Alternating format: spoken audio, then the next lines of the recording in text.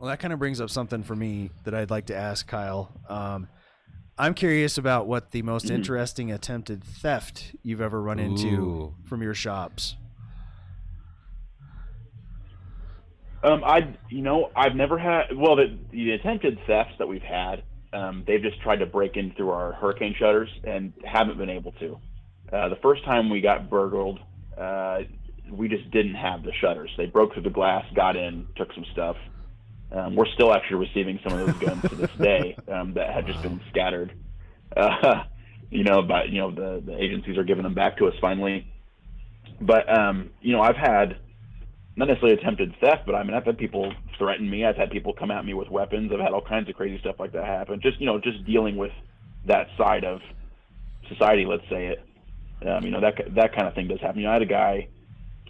He came in, and obviously it's a gun store, so no matter how you feel about weed or whatever, if it's not legal here, he had some on him and it fell out of his pocket. And I just said, hey man, I don't really care what you're doing in your free time, but you can't have that in here. This is a federal shop. It's still federally illegal. You need to leave. Which I was really cool with him. I didn't bark at him. It wasn't a lecture. It was just, hey, I just can't have that in here. And man, he was like, well, I was going to buy a gun. I was like, well, no, you're not. You're going to leave the store. Really not. Yeah. Now you're not going to buy anything. Jackson. And so he started freaking out and said something about to the guy next to him as they're walking out. He goes, should I smash a hole in this glass over here? And pointed at our jewelry case.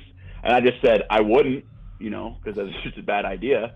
And he turned around and goes, or what? And pulled one of our golf clubs out of one of the bags and starts walking toward me. And it's just funny, I'm standing facing him on the other side of the counter, and behind me are just a big wall full of ARs and AKs. And he asked me, what are you going to do about it? I'm thinking, dude, I'll give you 3 guesses.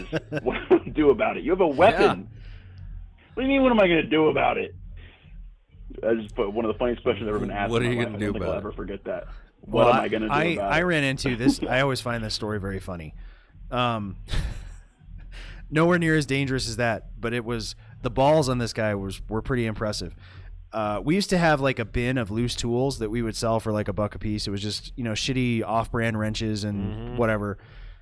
So this dude, the bucket's worth more than the wrenches. Yeah. But I could see him pulling stuff out of there, and then he comes around to the loan counter and is like, how much can I get for this? And I'm like, how much can you get for our tools that you just took out of the bin?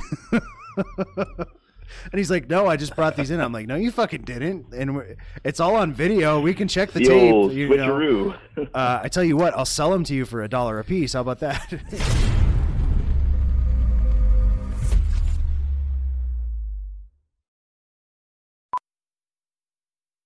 Amazon Business honors Ricardo Gurgel, owner of Veggie Root Tavern. This week, Ricardo saved big and used Amazon Business to help his team buy commercial deep fryers at a quantity discount. Because even veggies can be fried. I'm gonna need 2 orders of fried fiddleheads. With business buying easier than before, Ricardo now uses his extra time to focus on growing something big. Buy smarter, dream bigger. Visit Amazon Business, your partner for smart business buying. Fiddleheads, yum.